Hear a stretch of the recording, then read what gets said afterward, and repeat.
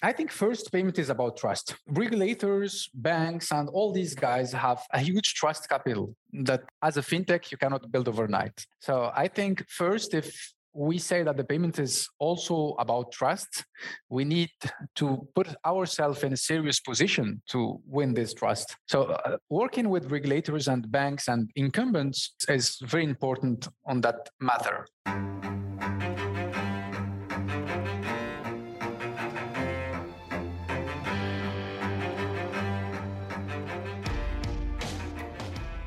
Hello and welcome back to another episode of In Check with FinTech.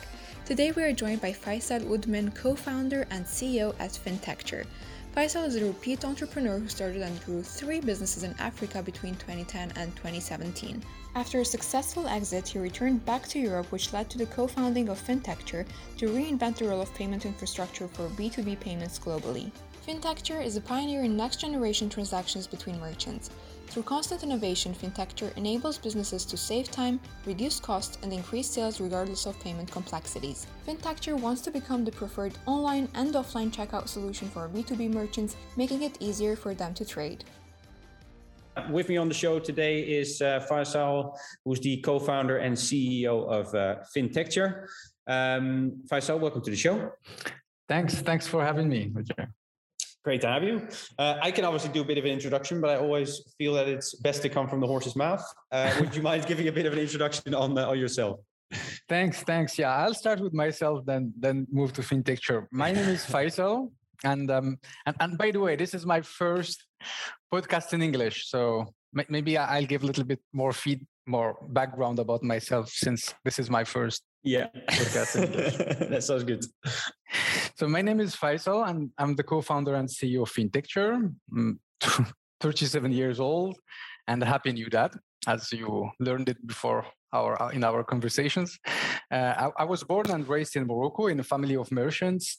My first mother tongue is the native language of North Africa, Berber, then learned Arabic in school, French when I was arrived in France 20 years ago, and English afterwards. I did business school after graduating from business school in France at HEC Paris. I started my career in finance and worked shortly for Lehman Brothers. I don't know if you remember the name. Yeah, of course. Yeah, definitely. Yeah. Before the bankruptcy in 2008. And I think this event was really liberating from me because it enabled me to focus on what I wanted to do versus following opportunities, which was my mindset before that. So I spent 1 more year in the banking industry working for Nomura, and then went back to Africa and started my first business in 2010. So it's 12 years ago in the education sector. So basically completely changed environment and jobs. And yeah, I think this 28 crisis was very, very enriching from my perspective. And so basically started my first business in African education sector, reached profitability after 6 months, exited after 2 years. With this money, we started 2 other companies in a more capitalistic environment. One was in the building sector. We were present in 20 African countries, and another one in the agricultural sector. We repeated the same playbook: rapid profitability, organic growth, but relatively low growth. So as founders, we were doing relatively well, making good money, but it was weak scalability. So it was very frustrating over time. So this we were before Fintecture. So I say we, by the way, because one of my current co-founders, Rida, is my co-founder since the beginning, since 2010. And we started to think on what we want to do for the rest of our life. I mean, we're still young entrepreneurs, and we, as I said, it was quite successful, but not enough, not very ambitious. So we tried to understand exactly what we wanted to do in terms of markets. And as you see it, we did different sectors. So we are not very engaged into one specific sector. So yeah, we at the time we were looking for 2 things: a huge market, because we were frustrated on our niches where we were before, and the second is a complex problem. One of our strengths is solve with products complex problems. So we wanted to play on our strengths. So this is where it started. We've met our current other co-founders in 2017, started Fintecture in 2018, and I myself was doing business development at the very beginning. Then I led our product before being elected CEO by my other co-founders, Rida, who's our chief revenue officer now, and Anjan, who is the the CTO. So this is about myself and how I got to Fintecture. Great. So you started in banking, then you went to basically your first entrepreneurial experience within the education space. And now it's, again, financial services, or better known as fintech, right? Exactly. It's exactly. Exciting.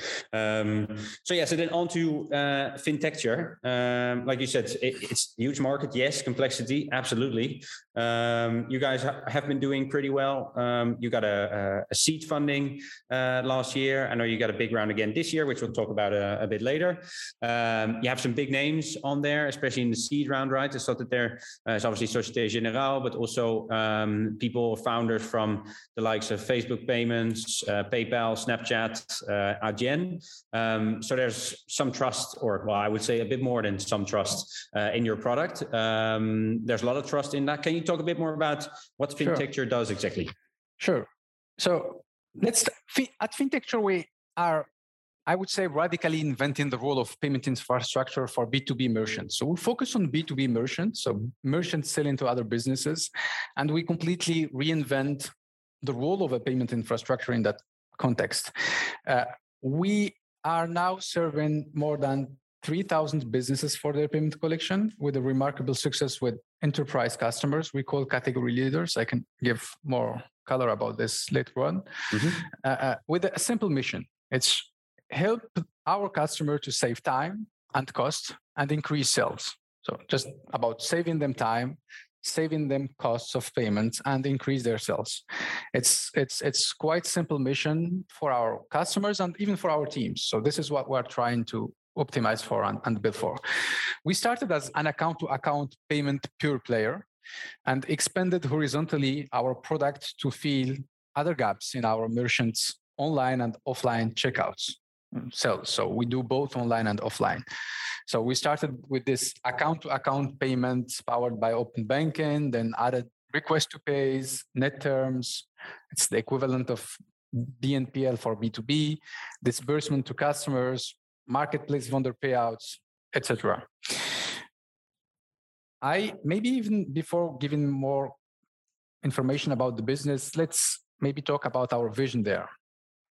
We believe in a future where B2B commerce is mainly digitized versus only 10% online now, and payments are commoditized. We believe in a commoditization of payment sooner than later, by the way. And by making it easier for our merchants, for B2B merchants to trade, we are accelerating the coming of these trends. It's not just a vision, but we really push towards that direction. So it's a payment infrastructure that integrates directly with the merchants and the B2B sector, and we enable them again to save their people time and costs of their payments and increase their sales. Since we've started with this simple mission, we went live in 2020, just before the pandemic, and we are growing quite exponentially since. Last year, we've been growing at 50% month-on-month rate, 50, and we have processed more transactions last month than the whole 2020 and 21 combined, the whole 2 years, proving the product market fit and our infrastructure resilience and scalability. As I said, we are enterprise focused. So we focus on what we call category leaders, big merchants doing more than 1 billion GMV. And we are very much product led. So basically just about a product solving problems of our merchants. For a new payment player, it was serving these big enterprise customers in payment. Was a huge challenge. But now after being live with the likes of Edenred, App, Leroy Merlin, Bricoman, Decathlon, all these names, and have signed more than 18 of them between last year and now, of these big guys. Now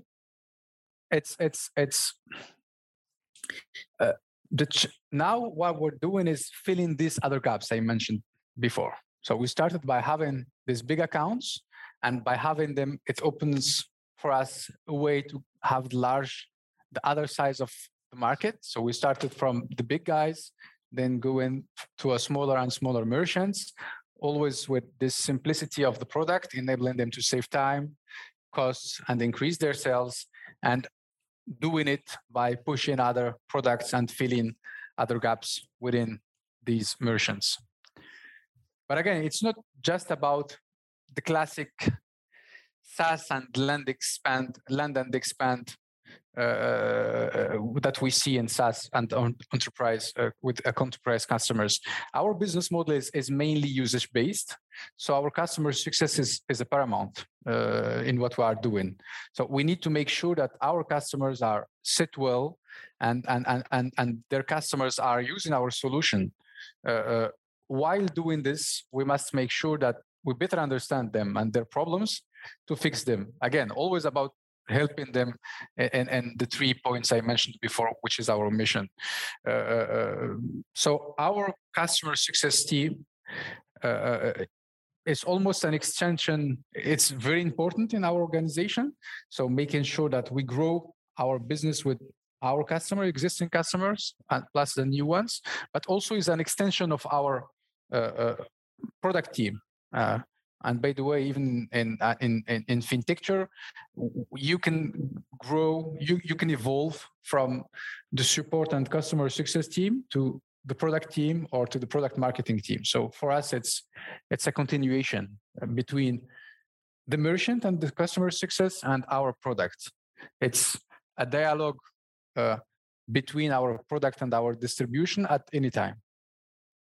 I love that. You say it's a simple mission, right? Helping your customers to save time and costs and increase their sales. I'm sure in practice it's a bit more complex than that. But what is the state of if you look at B2B payments as a whole, or maybe the solution that you offer, what's the difference between before you come in and when you come in? Is it all paper-based and you digitize the whole thing?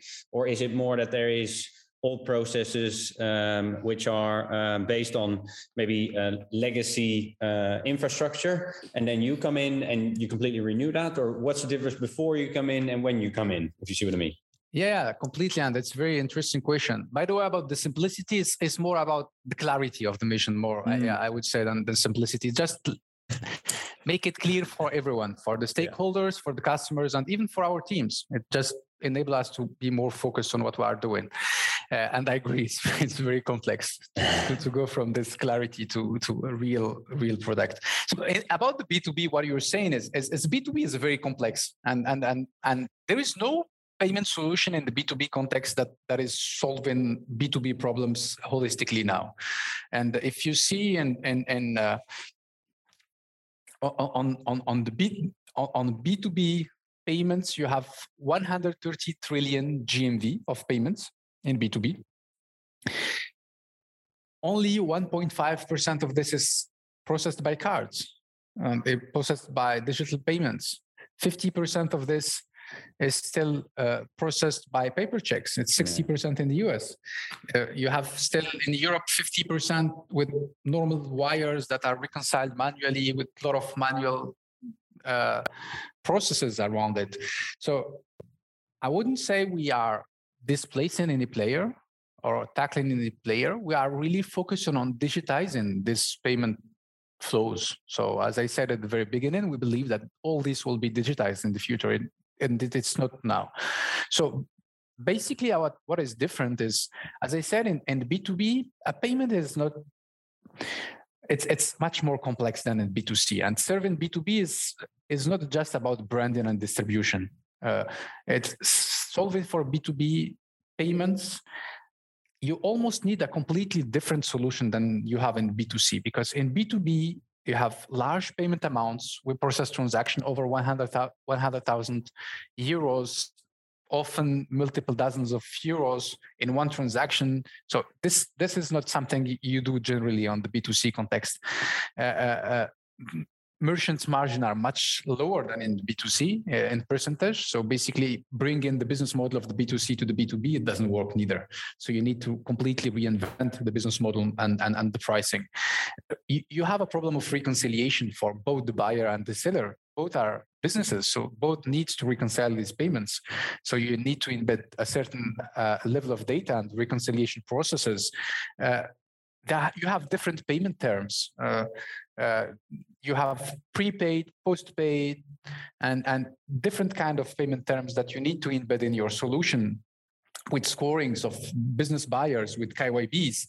And even from a payer perspective, a buyer is not always the same person as the payer. In a company, you have one department who's buying, another one who's paying. So you need to embed these workflows in your payment solution.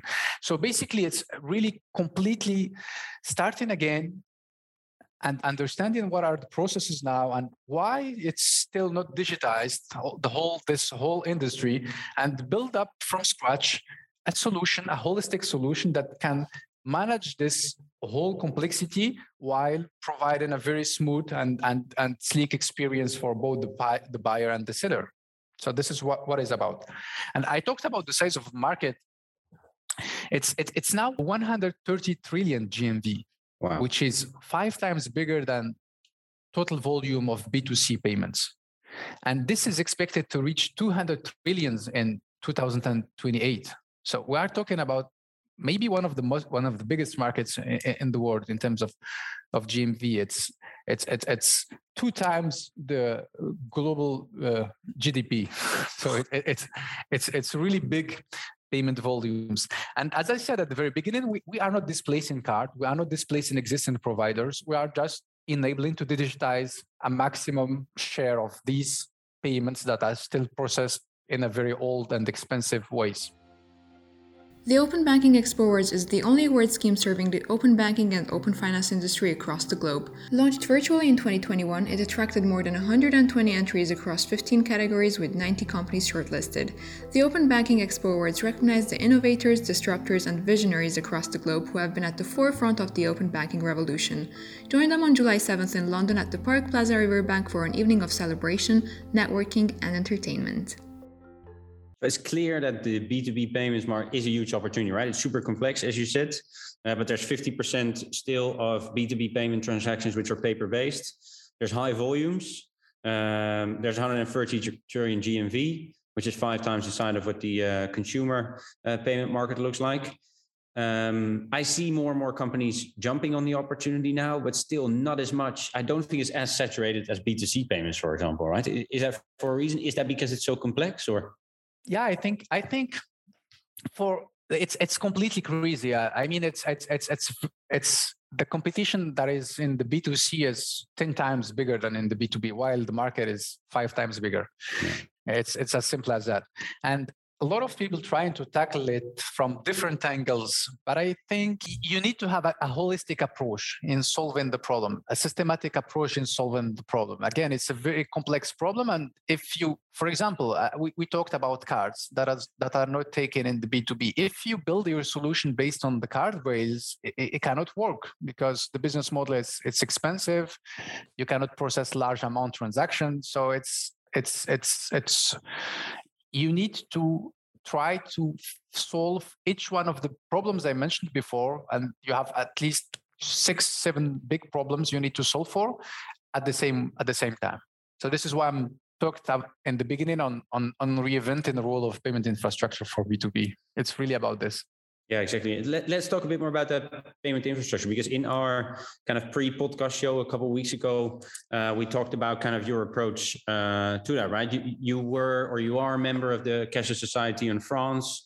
You worked with or for almost the regulators for the last 2 to 3 years. You've been in touch with the ECB to build the French EPI. You are sitting with the regulator every month. So what you said then, which I think is interesting, is that your approach is to do it, to build the payment infrastructure together with the banks and the regulators instead of in competition with them. Can you talk a bit more about that? Because I think that is an interesting take.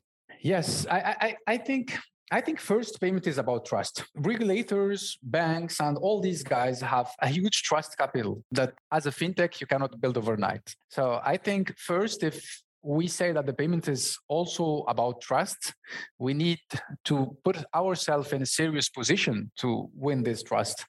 So working with regulators and banks and incumbents is very important on that matter. Plus, as I said, we focus on B2B, put us in a quite comfortable position, because while focusing on B2B, we are not displacing incumbents. We are not displacing cards. The interchange is mainly made on the B2C. So for banks, it's not very competitive. So we can build these partnerships. So we have distribution partnerships with banks, for example. We have good relationship with almost all banks. And as you mentioned it with the regulator, the idea also is we operate in the regulator framework. Fintecture is a regulated payment institution, not just for open banking, but a regulated payment institution. And we need to explain clearly what we want to do and how we can do it, and how we manage this risk, and what we are bringing into the table for merchants and for their customers in terms of optimization. And the regulators are very happy to hear that, to understand exactly where we are going, and again, to win their trust. And when we have it, they also make sure that we get what we need from the banks, from all other stakeholders. Sometimes this approach can be time consuming. Sometimes we can spend a lot of, it's not very agile, but I think it's important to have this in mind while growing. It's very important to clarify that we want to empower incumbent.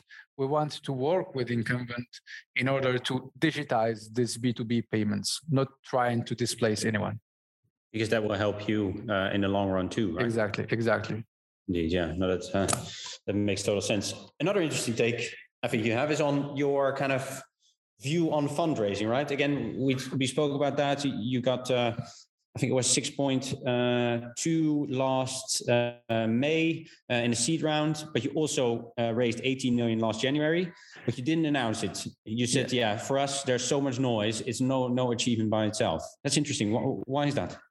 Yeah, I think we are very proud of our investors. As you said, we have big global investors and both institutionals.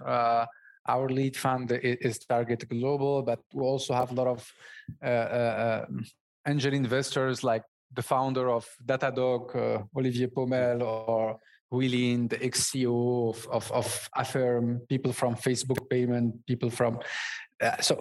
all these guys are very helpful.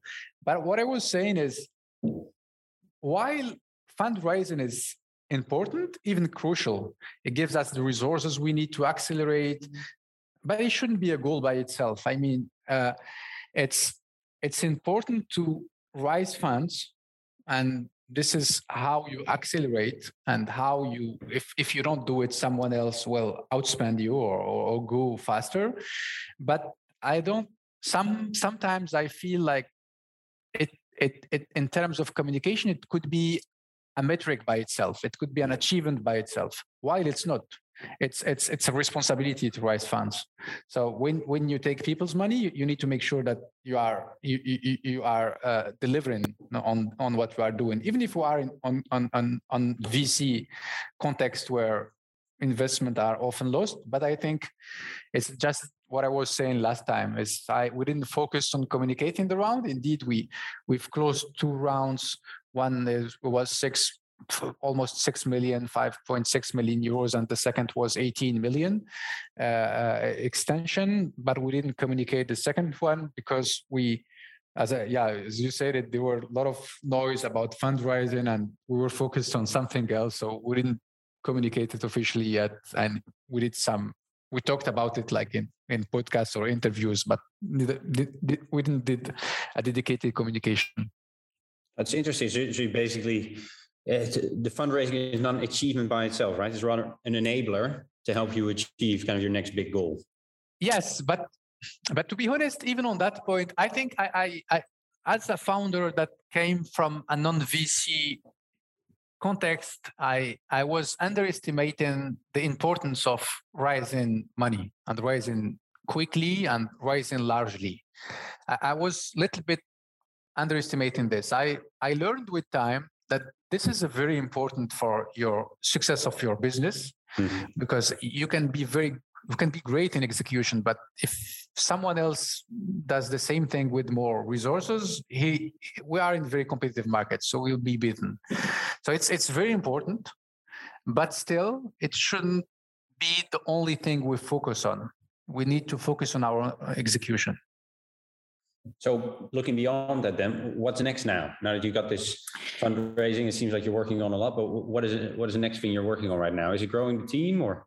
Yeah, this is so next is always the same thing as we said. It's enable our customers to save time, cost, and increase sales internationally. Yeah. And now doing it internationally, serving merchant and buyers from other countries, both from other countries. So getting a larger geographical and product footprint. So basically, this is the main point. And you mentioned the team. I think it's also very challenging to build a cohesive team while growing rapidly. We are exactly 75 now and hiring 50 more. And I'm very proud of our team. We are diverse by gender, age, nationalities, mother tongues, and even in the way of thinking or our priorities. I'm a big believer in diversity. I think it makes us stronger and more creative. So it's really about continuing to build this team, because it's building this environment where people can work together, and it's also, I often hear about company culture. There is something here I would like to say. So we often hear about company culture, and even sometimes companies set up cultural framework and try to make it adopted by their employees. I don't believe this is the way of doing things. So I think we should focus on company values more than company culture. I don't think we can change people's culture and make them fit into one uniform cultural mold. And even if it's doable, I don't see, frankly, why we would do that. I mean, people are different. And for an organization like us, having a diverse team is an asset, not a weakness. So, but still, we need this common ground to enable a diverse team to work together efficiently. And from my perspective, this can be done through values, not culture. I believe values are the common denominator we should focus on. So this is why I'm talking about culture and values. So basically, to answer your first question about the team, is really growing the team around those values that we want to represent. And by the way, as I said, we cannot change people culture. We cannot neither change people values. We explicitly and publicly talk about our values as a company, as a collective of people, and try to hire people with the same values. So if we say that we cannot change people's culture, neither values, that means either we hire people with the same cultural background, and we don't want to do that, on the contrary, or we hire people with the same value set. And this is what we are trying to do. So it's not just about increasing the team numerously, or just hiring more and more FTE, and this became in the KPI by itself as well. It's really about making sure that we have a cohesive team that can work together, that finds sense in what we are doing and understand the mission and the clarity of the mission. And this is a much harder challenge and to achieve than just growing the team. I was going to ask, how challenging is that, especially in today's market where there's clearly a war on talent going on? How difficult is it? Do people tend to be drawn towards that kind of vision, let's say, or does it make things more complicated? Or how challenging is it?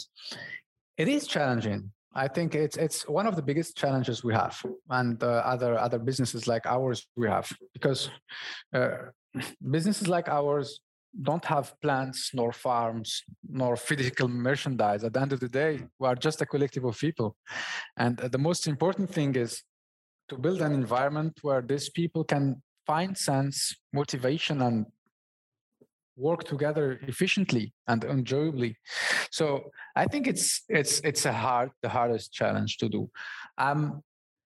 What you're saying is sometimes we can be tempted to close our eyes on many aspects and just try to hire because it's very complex to hire. So if you are adding other layers of decision making, you don't accelerate your hirings.